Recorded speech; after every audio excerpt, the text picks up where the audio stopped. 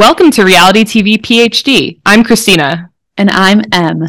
Here's the deal. Em and I were both in school for far, far too long.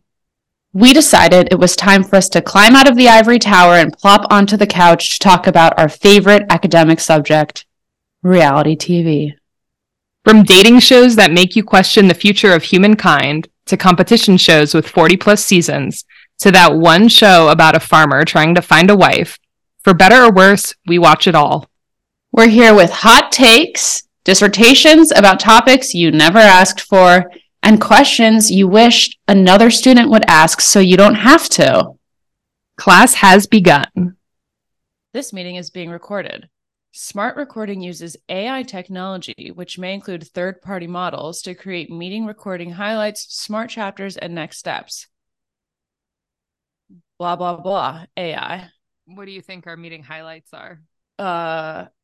Christina makes fun of Em for eating a salad.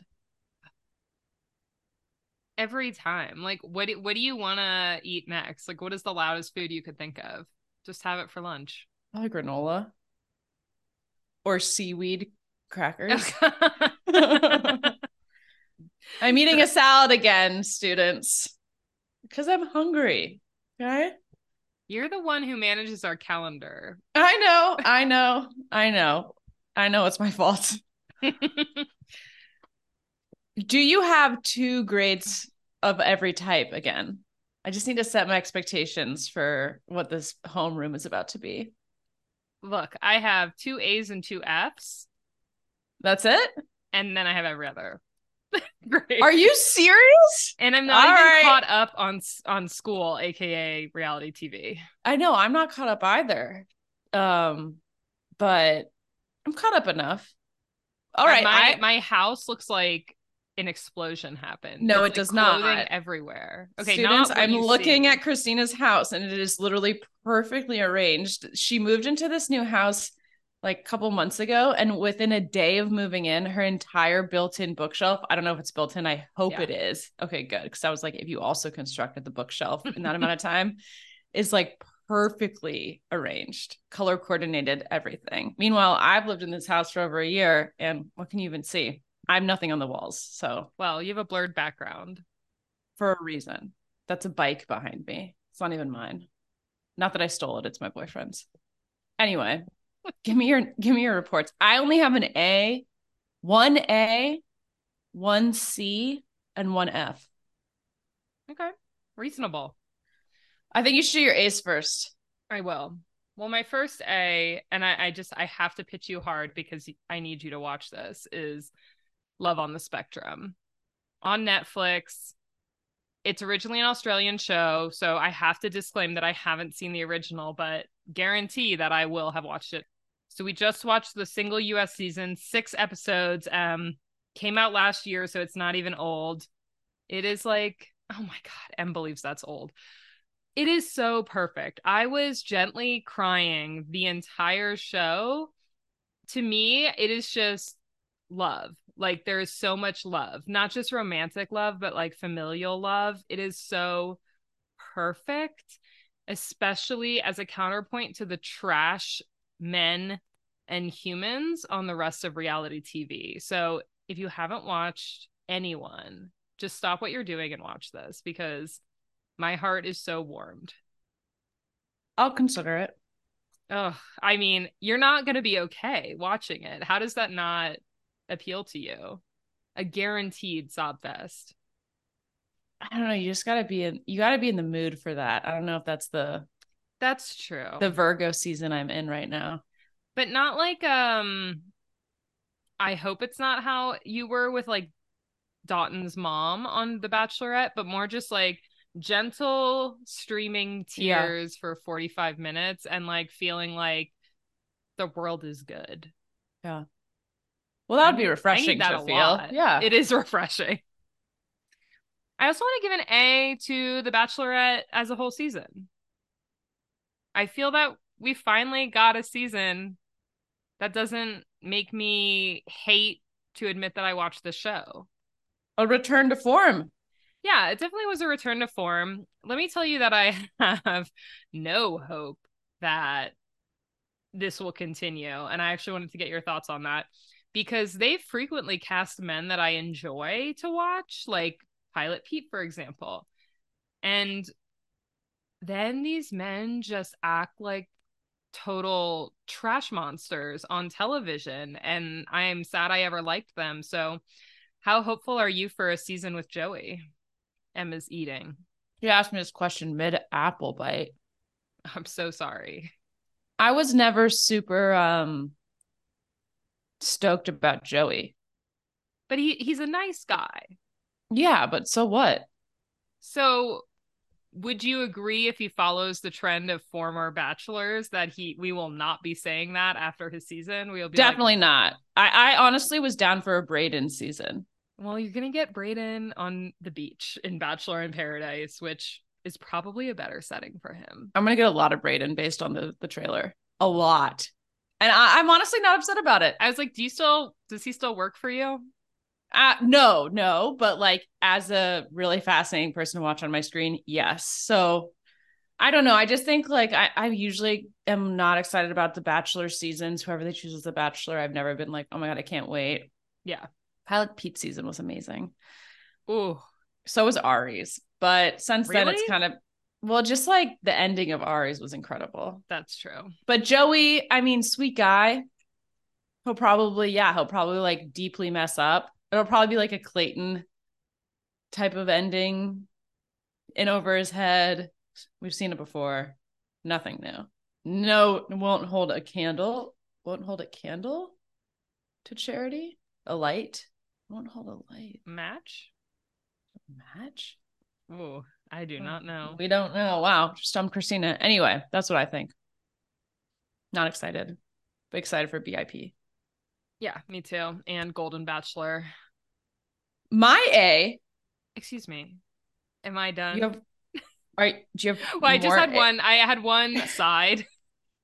Oh, sorry. I wasn't able to track that you had an aside that you were about to say. Go ahead. All right, my aside. Remember in 2020 when How was I supposed to anticipate that this was something that was going to come after you finish your 2As? I just had a memory that I had to share. Please. In 2020, when we all watched The Bachelor and Chris Harrison's son used to film him from his home office. And in the background of Chris Harrison's little setup, there was a copy of his romance book in the background. Yes, I do remember that. What a weird fucking time. It was. I really just had to bring us back to that. Thank you for that. Thank you for that. Not A. My A was the Temptation Island reunion because wowie. I have to say, I gave it an F, but an A plus for reality. Yes, exactly. That's what I'm talking about. It was so fun to try to constantly shuffle around which of these men is the worst man. And just when you think it can't get any worse, it does. That's all I'm going to say. Even if you didn't watch the whole season or any of the season, watch that reunion. It's iconic. Like you almost feel that you're watching Maury from 2002 and you're homesick from school. You do. That's how I felt. It was perfect. Well, who's your ranking of men? I think did I put Rob first? Really? Over I know, but I couldn't believe it. No. Rob being the best. Yeah. See, this is why it's hard because you're like equally like, yeah, he could be the best, he could be the worst. I know Christopher is the worst. Second worst is Hall. And then Great and Rob are like equally bad to me, but somehow not as bad as the other two. But I think Rob and Vanessa are back together based on what I could find. So they seem aligned in their desire for toxicity.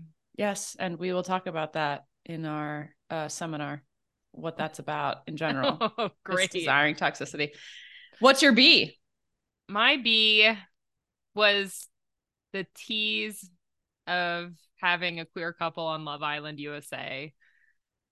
It was great to see it when it was happening. Shout out Cassie and Johnny. I love you. I think all viewers knew they weren't going to couple up, but it was an authentic moment and it seemed to be treated with respect from everyone. And in a recent episode, the family sent in videos, and Cassie, who had not come out to her family, was received very well. And her sister even said, like, I like the two of you together. And that's beautiful. I love to see like just the normalcy of people exploring their sexuality, and like it can just be without A lot, anything. no fanfare. Right. It just is. And how great. And honestly, that shit was so gay to have someone attracted to the clone version of themselves. Just the gayest shit I've ever seen. So great job, Cassie and Johnny. B from me. Love them. I don't have a B, but I'll share my C, which is thanks to a student for recommending this. The most recent season of Nailed It. Oh, yeah. And the reason why it's a C is because I was watching, maybe it's the second episode where they have to make this like three tiered cake where it's like a pineapple, an orange, and a watermelon with faces. And I once read this, maybe it was a Medium post that this amazing investigator did. I don't even know who this person is. I should find it. That took a deep dive into like the dark world of kids' YouTube channels, like YouTube channels for kids, where if you just let autoplay keep going after a video ends, it like the algorithm warps you into this like sometimes like extremely disturbing videos created by AI. And but they're also like kind of kid like also. They're like, you know, creepy kids, but also like really weird stuff happens in it. I'll try to find the link and put it in the episode description. Anyway, the reason I gave it a C is because while it's usually delightful, this show does border on the edge of like there's a vibe about it that kind of makes me feel like I might be watching something truly evil. And when I saw the faces that these bad bakers made on these fruitcakes, I was like, I might be in that world. It is like a nightmare version of what a Yes. baked good should look like, which Yes. is why I will cry laughing, but also could imagine, in theory, if one were to ever watch under a mind altering substance, it would be a very disturbing show. In theory, it could be. Yeah. So that's a specific shout out to some listeners who may want to partake in that experience. But be careful. Tread lightly with caution. It is not a safe space for your brain. And not for the faint of heart. No, nailed it. Not for the faint of heart. I have to say, beyond just like people's abilities to get the baked goods to be aesthetically like similar to what they're copying, the baking skills are just, I mean, I've seen episodes where people like almost light things on fire by putting metal in the microwave. Like these people need some lessons on being in a kitchen. Oh, totally. But it's that plus an overtone of like, yay, it's so great and fun, like a kid's show. And yet these people are like potentially like seriously harming themselves. It's such a weird mix of things. You took it somewhere dark. It suddenly felt dark. It was like totally normal for me for like the first episode or two. And then suddenly I was like, whoa, what have we entered? I'm crying. Anyway, it's so real. What's your D or C? Yeah. So I have C and D. C and D. See, I really just want to share like a moment from Stars on Mars because oh my God. I know you wait for it every week. I don't. I pray. I literally, before you said what your C was, I was like, oh God, I hope Stars on Mars has ended. One more week. How has it gone on so long? I swear it had more episodes than The Bachelorette. Okay. So they had them do some like emotional moment where all the remaining people, because we're very low on people now, had to put something somewhere, whatever, that they would bring to Mars. Like, what is the one item? So, like, Portia brings an ultrasound of her first kid. I don't know how many kids she has, but an ultrasound of a baby. Adam brings a picture of his husband and dog. Like, we're getting emotional. Paul Pierce, who I will talk to you about, brought some dominoes. Just the middle-aged men on Stars on Mars leave so much to be desired, and I just wanted to comment on his lack of self-awareness. He is this guy. Do you know who this is? I don't know. I don't know athletes, whatever. I guess he did some athlete things, but then he was working for ESPN. The first thing he chooses to share with everyone is just like, hey, y'all know me because I got fired from ESPN for like, I Instagram and tweeted some like really inappropriate photos of me. They didn't like that and they fired me. Something along those lines. Unasked, unprompted. Again, the same pattern of Lance. And it just begs me to ask, what is wrong with you men? Him and his damn dominoes that he's bringing to Mars. I have no hypotheses. Sorry if I got that story wrong, people that actually know sports. Well, who cares? I looked it up when it happened and was just allegedly. God, I don't think it was insert allegedly. all the things that Christina said. And he did it himself. It's not like it was leaked. He posted it. No, I think it's a cry. It's a cry for help. It's a cry for help. Truly, it is. All right, my D is really just a chuckle of men doing the bare minimum and thinking it's just the maximum. On Love Island USA, or US, I guess it's called, Leo wanted to make a grand gesture for Cassie to really show that he was feeling her and like committed to her. As you may recall, he slept with someone else 2 days after she arrived. So you could see how he was sending mixed messages to Cassie. His grand gesture, everyone, was drawing a heart in the sand. Pretty challenging stuff.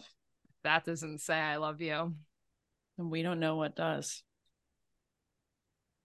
My F, and I'm not going to get into this too much because, to be totally honest with you, I did not read the details of the articles. I'll link to it.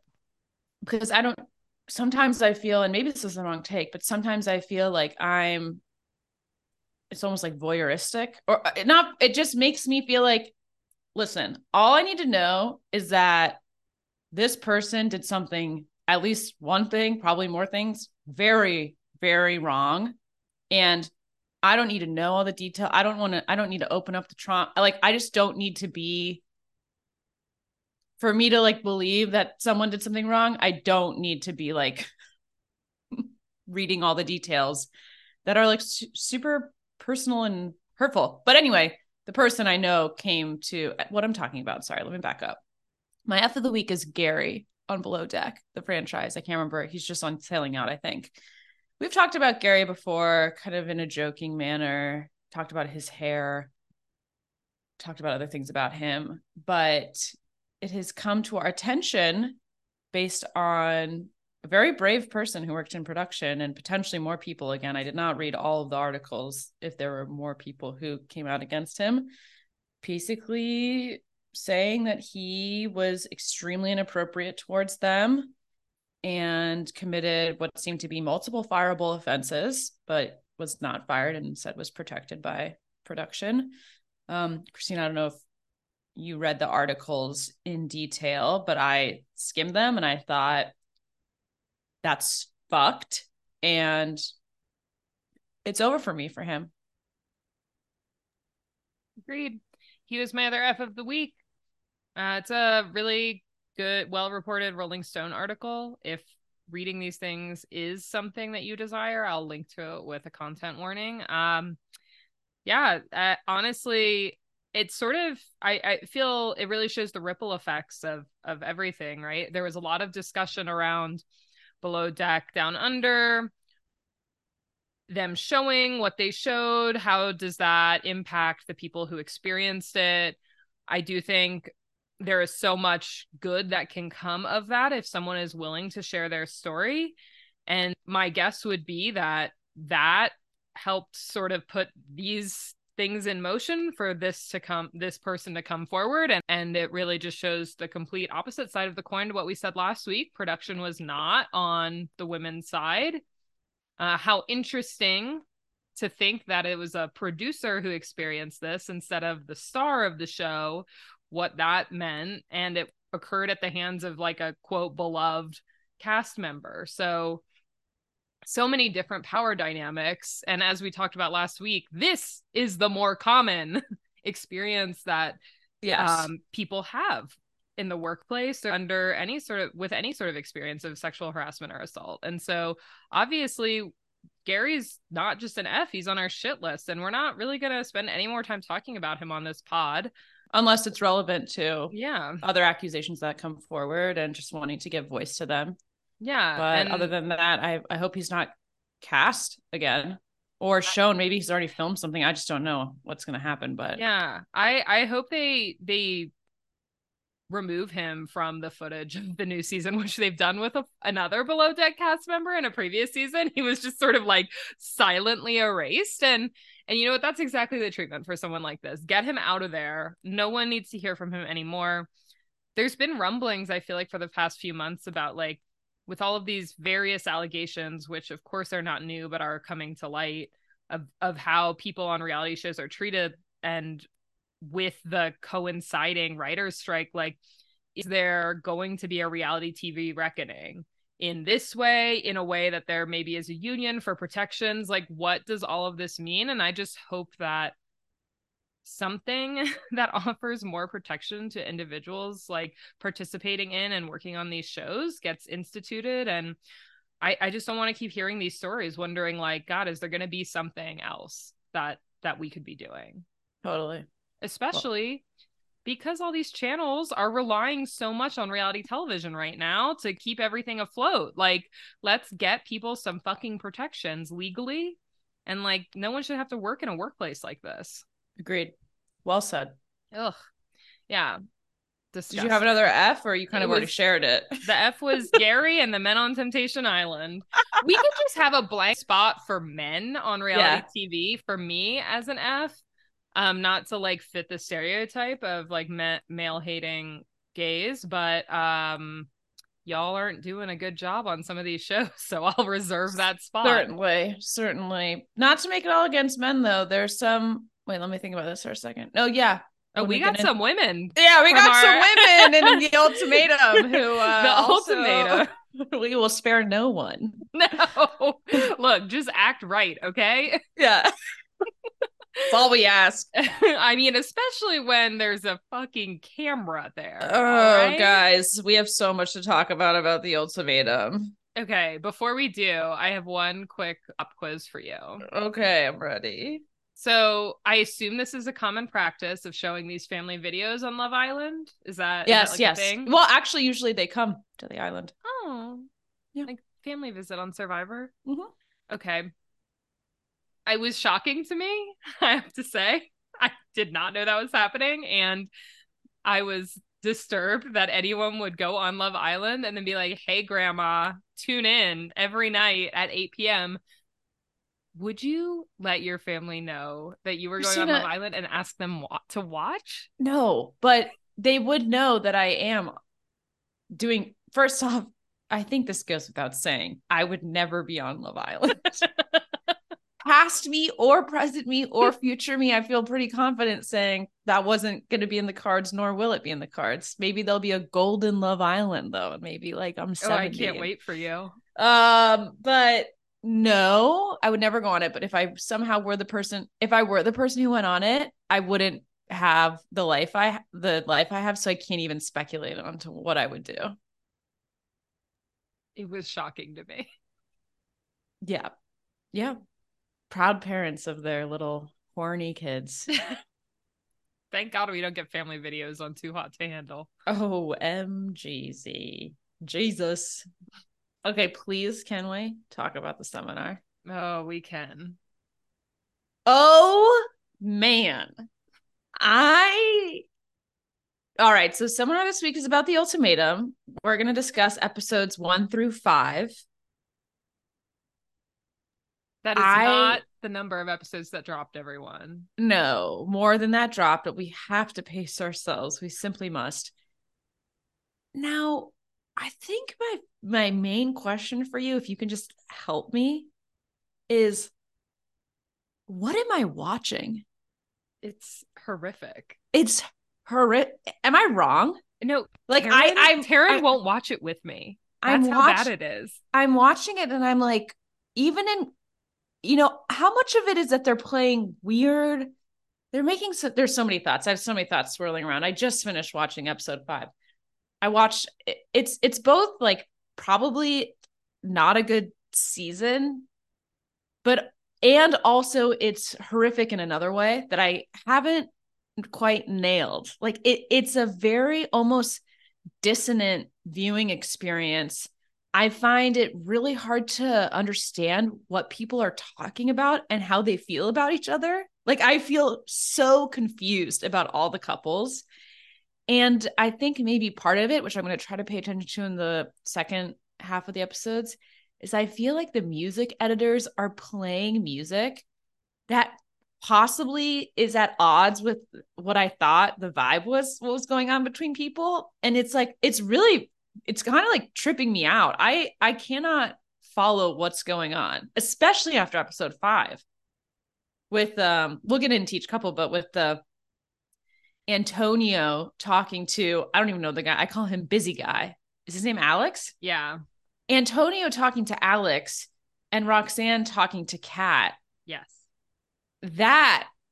Those two conversations, I was like, did I miss something? And who am I supposed to believe? So anyway, I need help. You need to like hold my hand and walk me through what I'm watching, what I've just watched. Did you watch the first season of? Yes, I did. I believe so. At least the most of it, as I typically do. It felt the whole time I watched that season, I felt like this is the most unethical show because it can really fuck with people's relationships, and absolutely none of them have the emotional tools to handle this. It's like throwing a bomb into every relationship and walking away.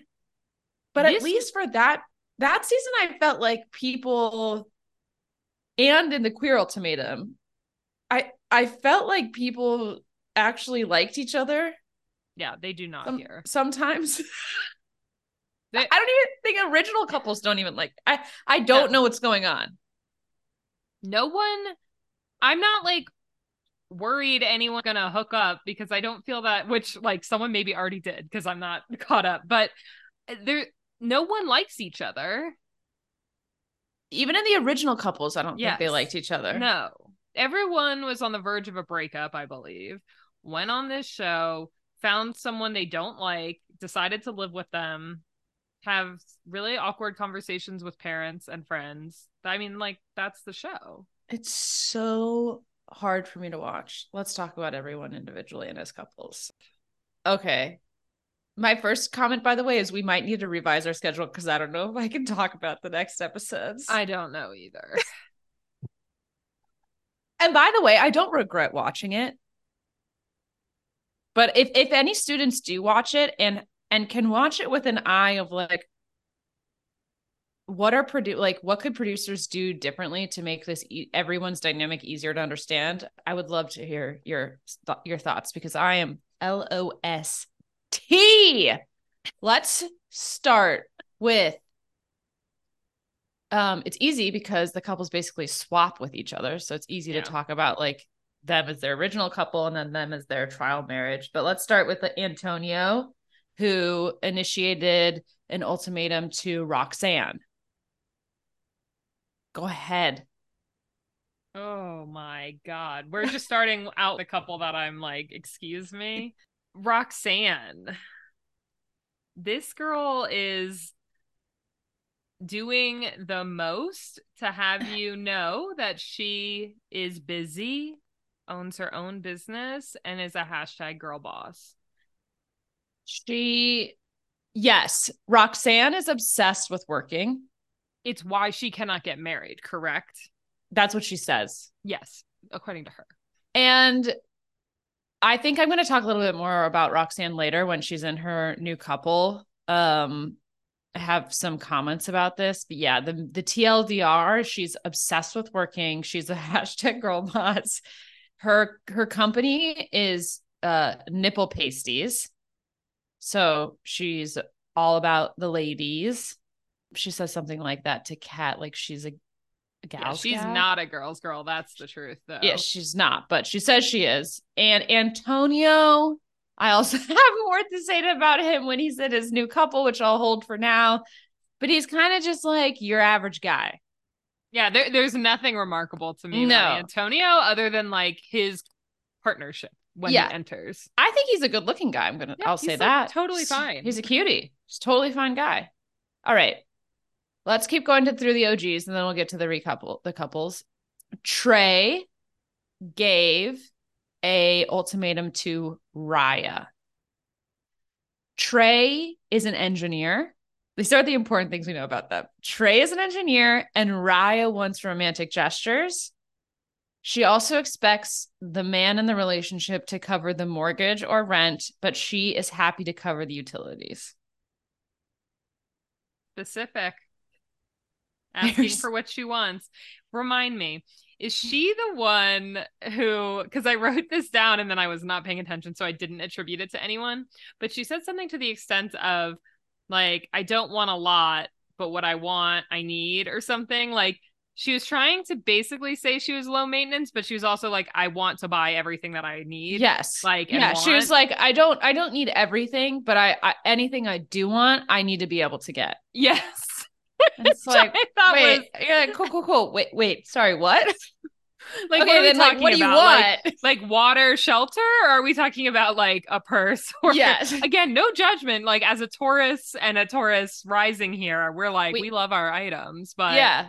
What are you saying? Yeah, what do you just be more specific? Yeah. I mean, she's a complicated, they're all complicated people. She's a complicated one. She talks briefly about a failed a failed pregnancy or yes, which is really devastating. And I think, not to psychoanalyze, I think is playing a big part in how she's feeling about certain commitment, marriage, etc., maybe wanting to have kids or not wanting to have kids. Like, seems like that is like not something to ignore when thinking about her preferences for like what she wants in the future.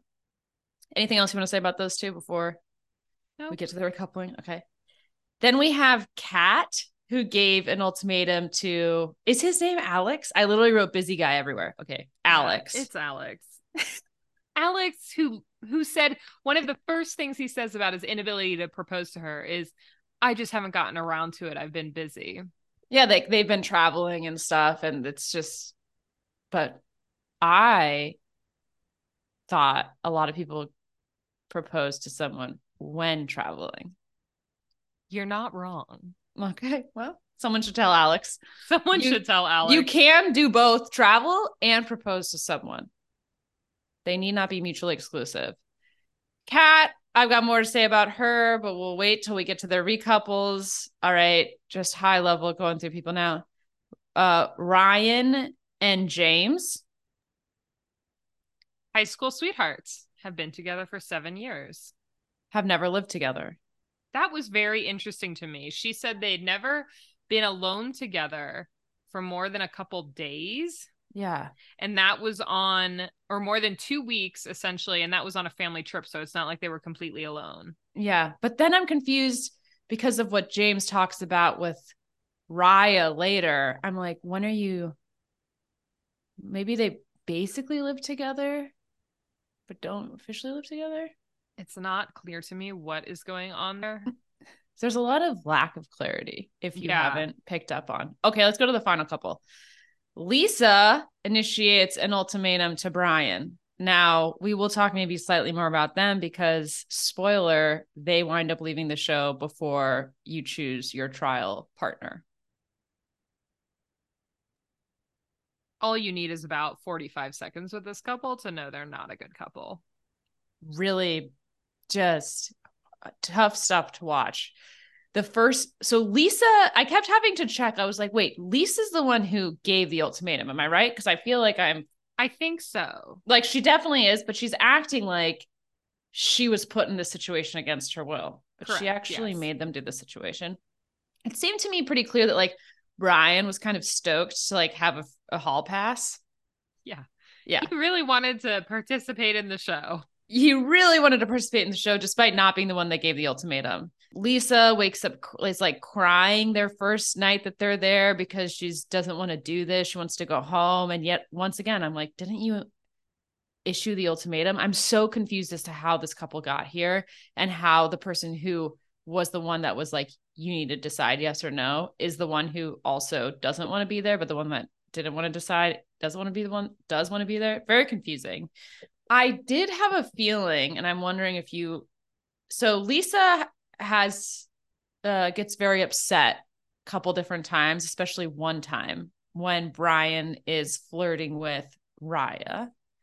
And she doesn't react in a amazing way. In fact, she literally slapped Brian on the face. I don't know if you saw that, but I had Yep, to rewind and watch correct. it. Yeah, so she, Again, no disclaimer from Netflix.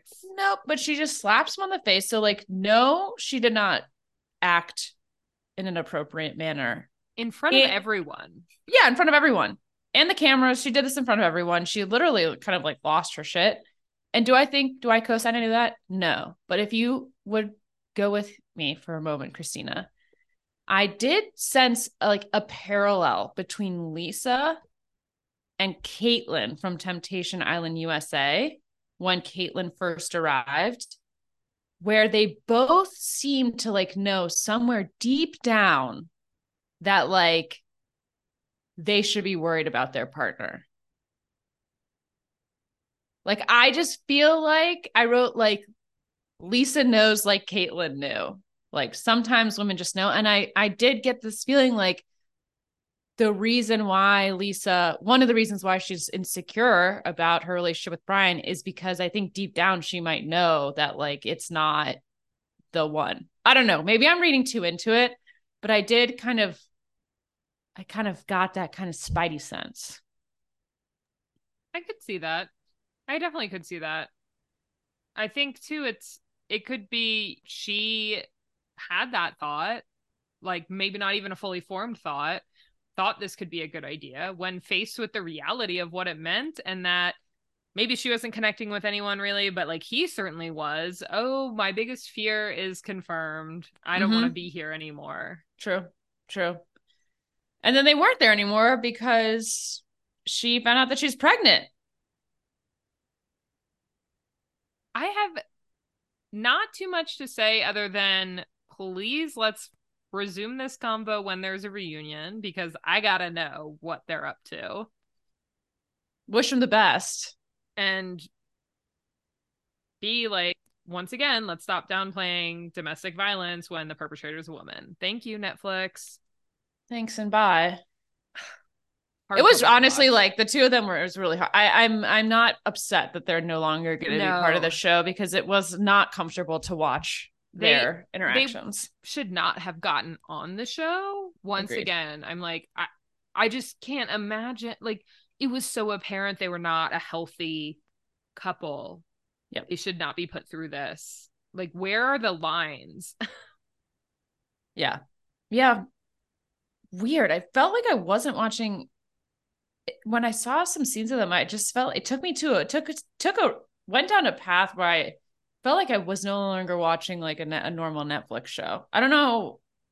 It just I know Netflix is like kind of getting more unhinged lately, but I was just like, what's going on? Like this is episode 1 or 2. I'm looking for Yeah. like some light fun. Maybe we should just not watch the Ultimatum because it's too heavy. Yeah. I think that's possible. God, I really just hope this is not like what people are tolerating in their relationships. And I think I know. that's what like troubles me watching shows like this and Temptation Island is like seeing so many people that just tolerate this behavior from their partner and normalize it.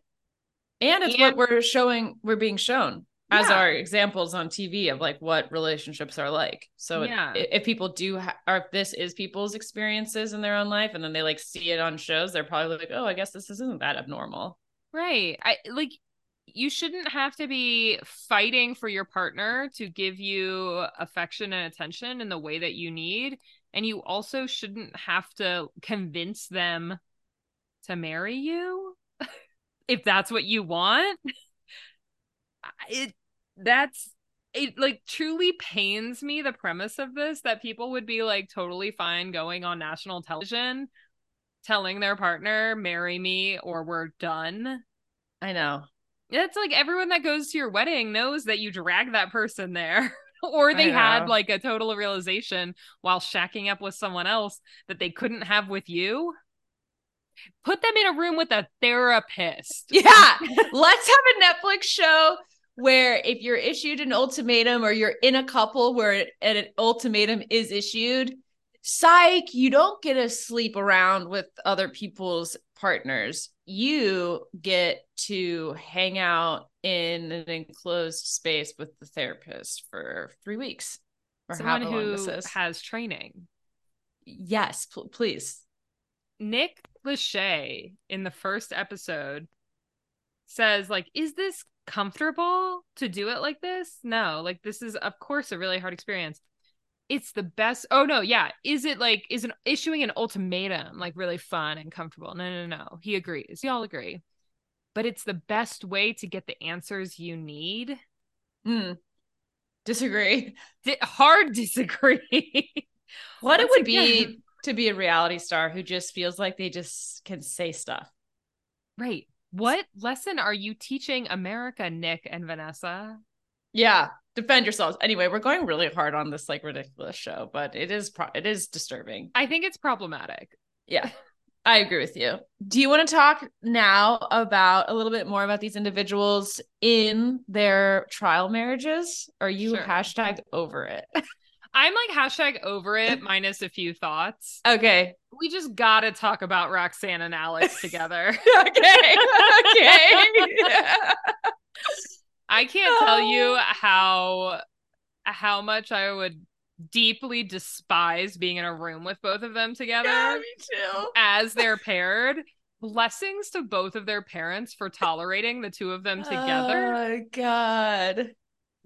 Together, it is like they have supercharged their belief that the most important thing in life is being an entrepreneur, followed by making sure your marriage is a business, because like what else could you get from a partnership?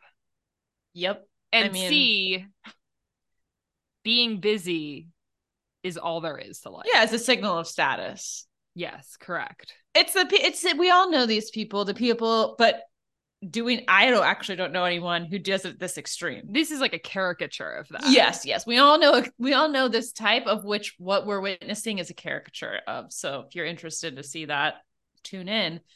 It's the whole working hard is like a holier than thou situation. And anyone who isn't like, as they say, extremely ambitious in the work domain, the professional domain, is somehow lesser. And did I ever think I would want to be in a room with either of them at any point? No, but it didn't get to a tipping point of like, wow, I actually like really cannot get behind these people, specifically Roxanne. Alex, I'm more confused by, to be honest with you, but he does a lot of stress nonverbals. He's always touching his neck. Watch it when he's talking to Roxanne's Antonio at the bar. He's like always touching his neck like this. Oh, interesting. Yeah, it's like a threat response, because when our neck is like the most vulnerable place. Anyway, that's an aside. But the part where it really flipped over from like you're annoying to like you maybe aren't nice, like you might just not be very nice.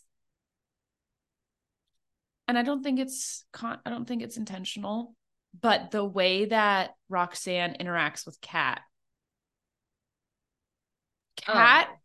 is Alex. So Roxanne is in a trial marriage with Alex, who's Kat's former partner. And Kat is in a trial marriage with Antonio, who is Roxanne's former partner. So they just basically swapped partners. And Kat is this really quiet, very nice, unfortunately doesn't seem to have a lot of opinions that she expresses about anything, which is like a little sad to watch. Is very much someone who just like yeses anything that is being said to them, but like just seems like a very lovely, lovely person. So kind. Roxanne just like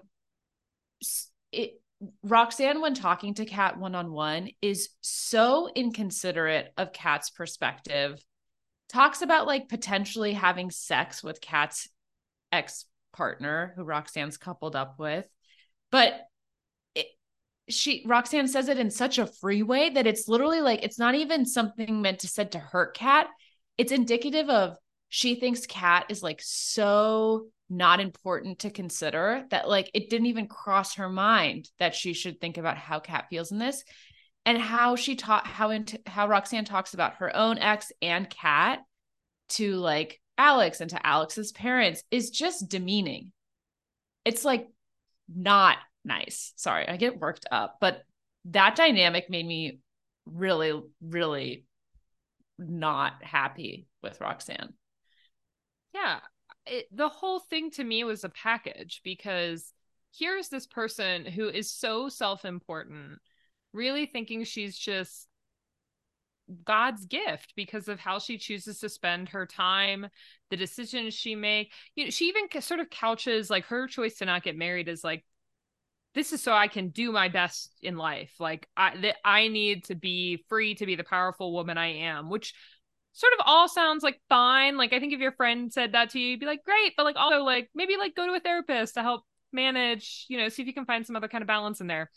But then when you see that her self-importance translates to perceiving everyone else as so much less important than Yes. her, that is when it's just like, oh, you're like not someone I need to be around. Like you don't, there's no good vibes here. Like you have your girl boss laptop sticker, but you do not get a good vibes laptop sticker. Kat is a nurse, is she not?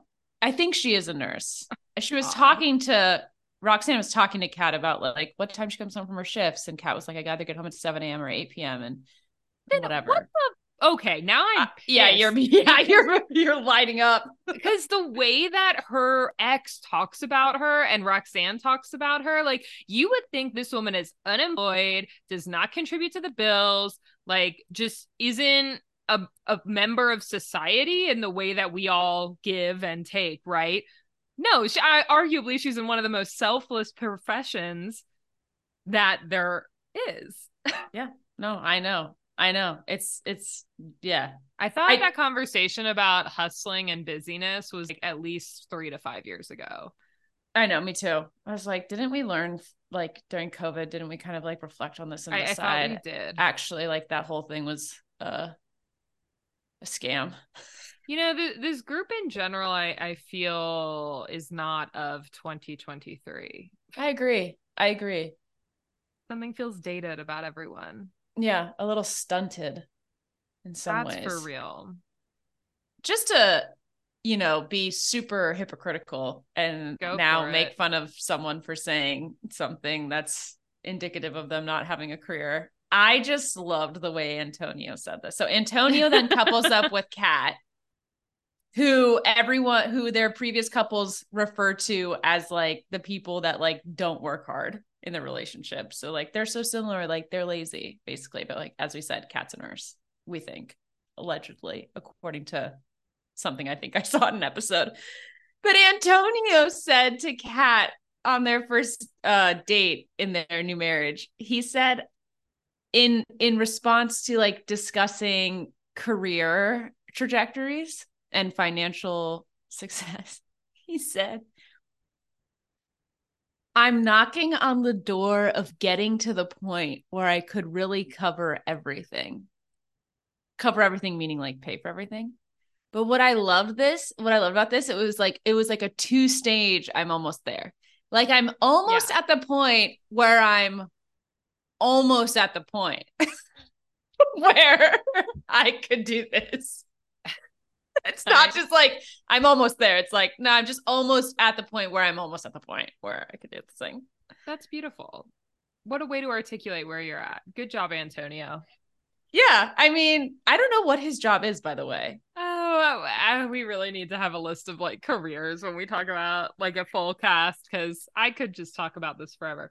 It's fascinating because a lot of the couples on the ultimatum, all three iterations of it, point to finances as a reason to not be getting married. Yeah.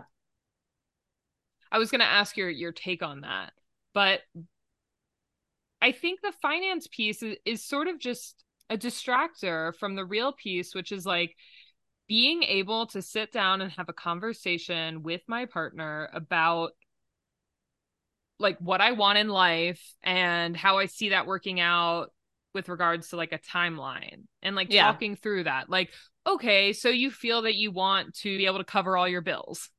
Why is that? Like, is that because you have a belief that the man should be paying for everything? Is that because you know that your partner has consistently been paying for 80% of things for 6 years? Like getting to the real heart of it, not just like, I need more money before I propose, but like, what are the beliefs that you have that lead you to saying that? And how does that intertwine with marriage? If we ever saw a conversation of this nature on the show, I think I would assume that I had like entered a fourth dimension.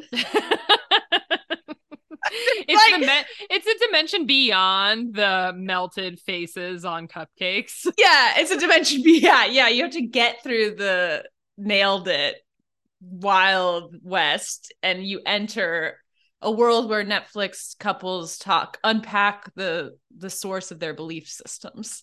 Please, God, because you know what's juicy is belief systems around money. Truly, it is. It would be good content. I would watch. I mean, I'm already watching. I would watch maybe in not 1.25 speed. Can you do that? Yeah, you can. Oh shit. What have you been doing? Wasting your life and your time on That is all a these waste of dramatic time pauses. Yes, you because must. I'm a like devoted 1.5 speed listener for Oh podcasts. yeah, you can do 1.5 too. I'm I'll show excited. you, or you should be able to figure it out. But if you Yeah, can't, I'll show you. I think I can do it You now got that I know this. it exists. Yikes, Okay. it's done for everyone. Now I can Yeah. consume even more content. Oh no, 5 hour long homeroom report card. Get I ready. just want to say one more thing about Kat and Antonio. They have no vibes, by the way. Obviously, there's no romance there. But I really like my goal. If I could see one thing happen this season, it would be for Kat at the end to like. She said something like, someone asked her, "Do you think you know who you are?" And she was like, "I think I'm still sorting that out." Like I would love to like see some growth in that dimension. She is my hero of the season. She's your Maricela. She's my Maricela. She listens so generously to everything these men just vent to her about. And she does it. She's such an active listener. She's like very supportive and responsive. And I just want her to like get that in return from someone. It's definitely not going to be Antonio. I certainly don't think it's going to be Alex either. And I really just want her to win the game of life. I agree. She seems like she has a beautiful soul. So all the hate she's getting from Alex and Roxanne, I don't love it. I hope she does figure out a little bit of who she is during this. Yep. Let's move to our final two. Couple swap. It's wild how it happened this way. But Raya couples up with James, who was formerly with Ryan. Confusing. It's just weird that it's such wild. Their names are so similar. And then Ryan is with Trey, who is formerly with Raya. I do have to say about James. Say it. I knew it. Tell me. Oh, I have a lot to say about James, but I just have this one quote that he said when he was on a date with Kat before he chose Ryan, or before he chose Raya. He said to Kat on a date, "I'm really into the sciences." And Kat just kind of like stared at him. Ah, yes, the sciences.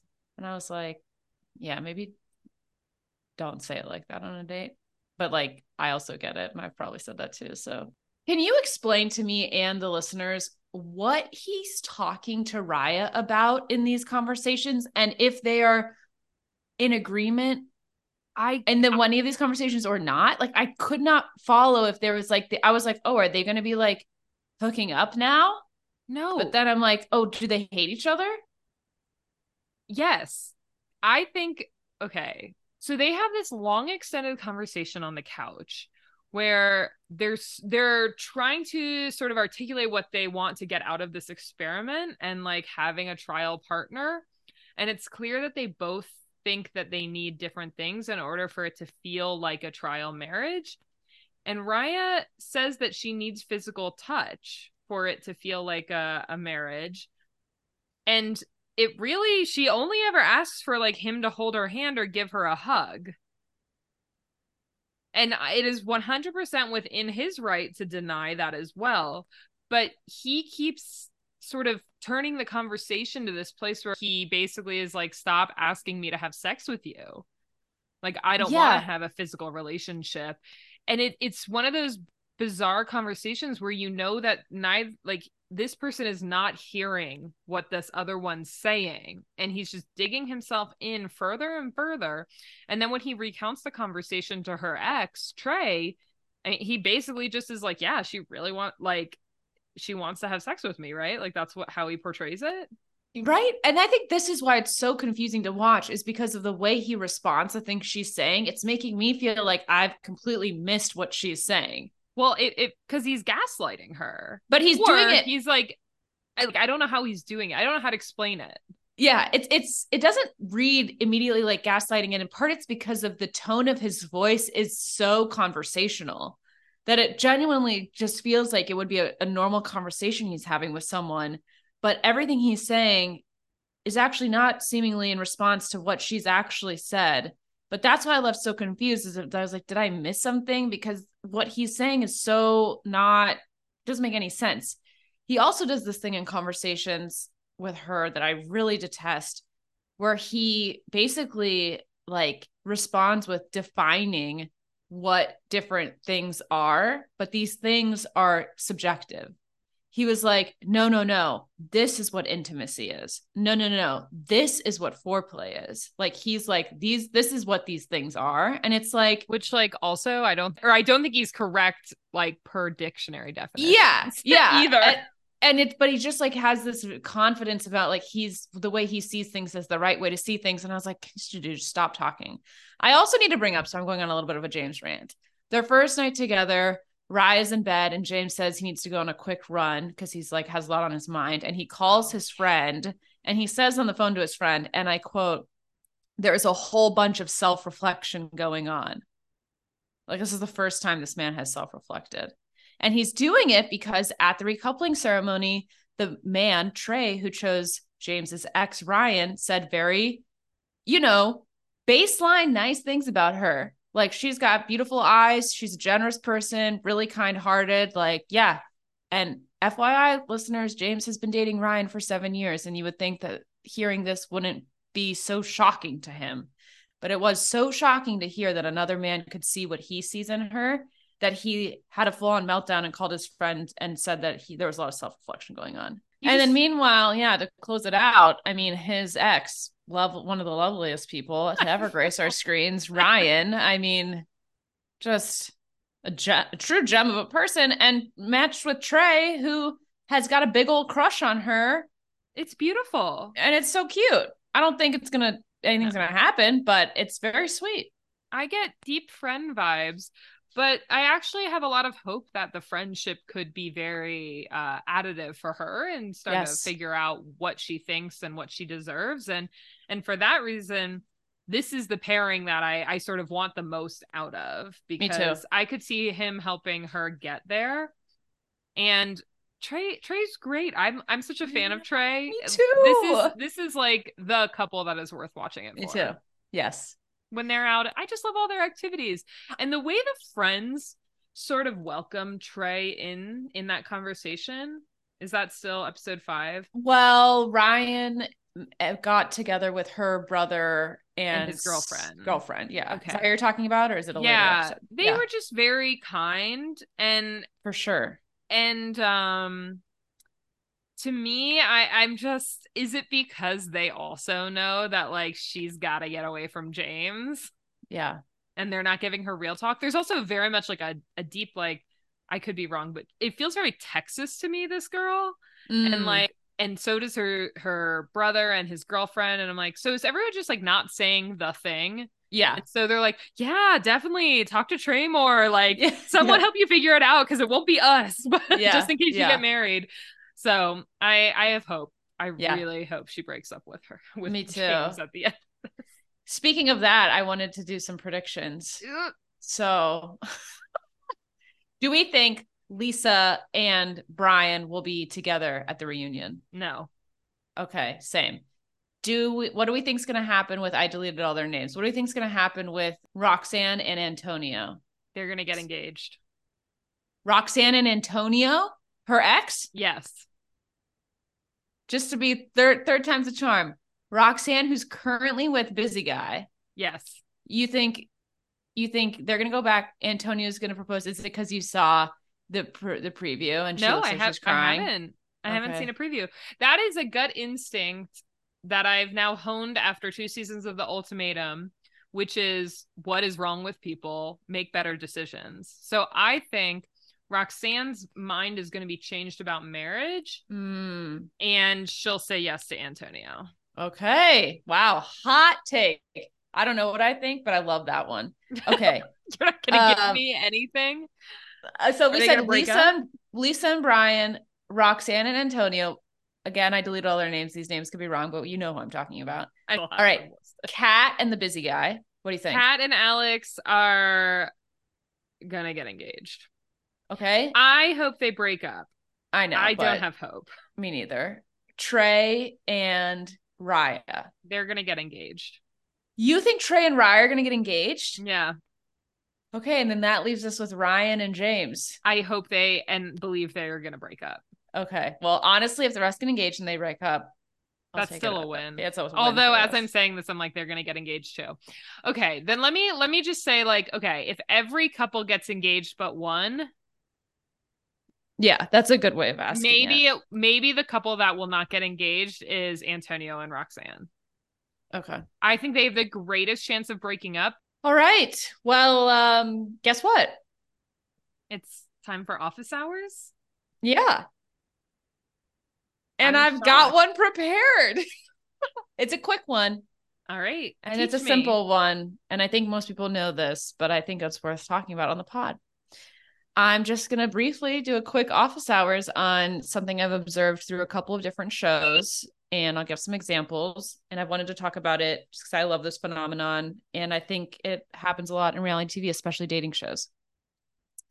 My in to it was when I observed people getting upset for their partner on a dating show doing something that they did because the rules of the show demanded that they do it. For example, in Temptation Island US, Paris got mad at another single contestant female for saying yes to a date with Great, her boyfriend at the time. And I was like, she's on the show to try to steal your man. She's going to say yes if your man asks her on a date. What do you expect? And then most recently, Kenzo on Love Island US got really upset at his girlfriend, Carmen, for dancing on the other guys during the literal heart rate challenge, where the goal is for you to try to get other people's heart rates to go up. Everyone's dancing on everyone.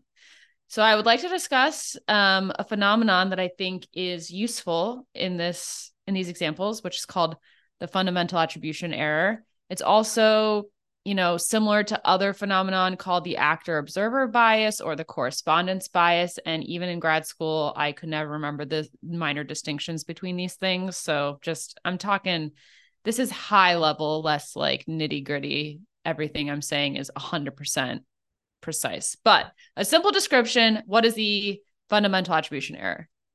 It's a cognitive bias where observers underemphasize situational and environmental factors for the behavior of an actor while overemphasizing dispositional or personality factors.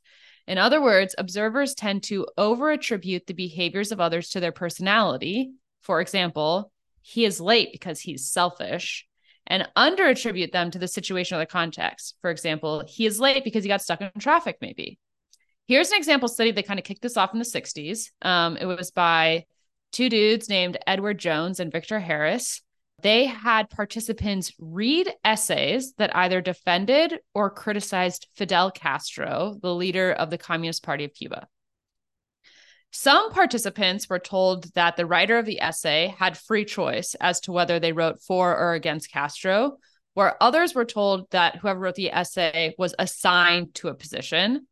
And what they found was that when they were told that the person had free choice about who to write for, the readers of the essay obviously thought that the writer held the attitude that was consistent with the essay, so like pro or con. but that even in the condition where they were told that the person who wrote it had no choice over what, if they wrote pro or con, they still exhibited this difference where they thought that like the pro essay writer was more pro Fidel Castro than the con essay writer, even though again it was made abundantly clear that like the situation was the entire thing that dictated which direction they wrote about. So this, there's been meta-analyses. I'm sure there's been a lot more research on this that like gives some qualifications. I guess some of it has shown that this is independent of participants' own opinions. And it also shows up even if participants have been given even more information about the writer. And even when they've been warned to avoid this very bias, this trap in logic, this phenomenon still exists. So in general, it's just like, when we're trying to think about why someone's doing something, we really think about their people's decisions being a byproduct of their own like personality or disposition and not so much about their situation, even though oftentimes it's obviously a lot to their situation. One little caveat that I wanted to share because it's a throwback to our amazing podcast with Julie Kashia about cross-cultural psychology is that there's cross-cultural differences in this phenomenon, which is to be expected. And if you recall from that podcast, folks in Western societies, such as the US, have a independent sense of self. Like they think of themselves as independent and all like self-contained in one. But folks from more Eastern societies have a more interdependent sense of self. They see themselves as like part of a collective and part of a group. And, go listen to the podcast to hear more about that. And Julie talked about it eloquently. So in a paper that we linked in that podcast, there were authors that tested the hypothesis that what they call dispositionalism, which is what I just talked about, like assuming people's behaviors are motivated by their personality. So they tested the hypothesis that dispositionalism in attribution for behavior reflects a theory of social behavior more widespread in individualist than collectivist cultures. So in this, they found in one study that English language newspapers were more dispositional and Chinese language newspapers were more situational in explanation of the same exact crime. So basically, your construal of self, independent versus interdependent, affects the extent to which you display the fundamental attribution error. And in this case, if you have a more independent sense of self, i.e., from like a Western culture, you are more likely to attribute people's actions to dispositions. But if you're from a collectivist culture, I guess because you are more used to like thinking about yourself as part of a greater whole, it's more easily accessible to you to construe other people's behaviors as some driven potentially by something outside themselves. So you're less likely to like think everyone is just acting on their own dispositions. There you go. Really enjoy that. Thanks for citing back to one of our fave pods. Okay, do you have any cry or on roll? I have neither of both.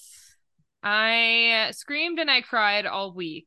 I screamed at the initial flirting between Cassie and Johnny on Love Island while who is in it? Who is in the background? Is it Imani just living her life and these two girls flirting with each other? I think it was Imani. They're basically like, God, I turn myself on as I look at this other version of myself, and great comedy and realism at the same time.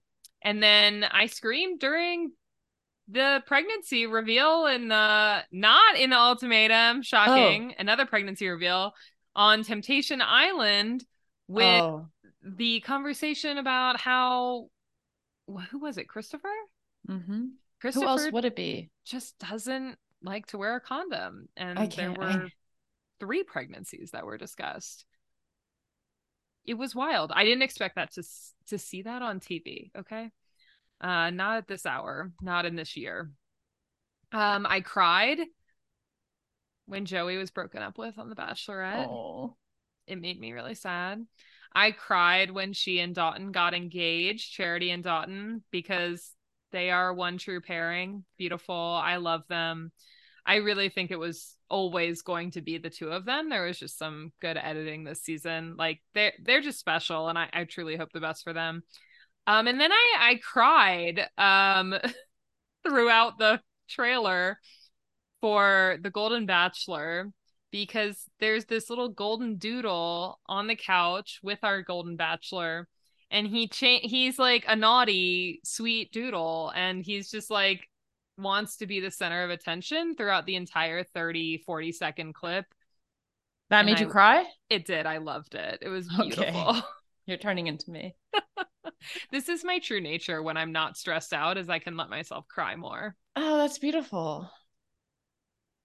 Do you have any honor rolls? No, I didn't even think about it. Honestly, a bleak week for people on TV. Truly, truly. I have a quote. I do too. Okay. Do you want to do yours first or mine? I'll do mine. I feel like you Okay. always have better quotes. Mine are bizarre to say the least. This is a quote from the Ultimatum, and I don't know who asked it, but someone asked Roxanne, "What do you value most?" And she responds, "To put my money in." Yikes. Well, my quote's also from the Ultimatum.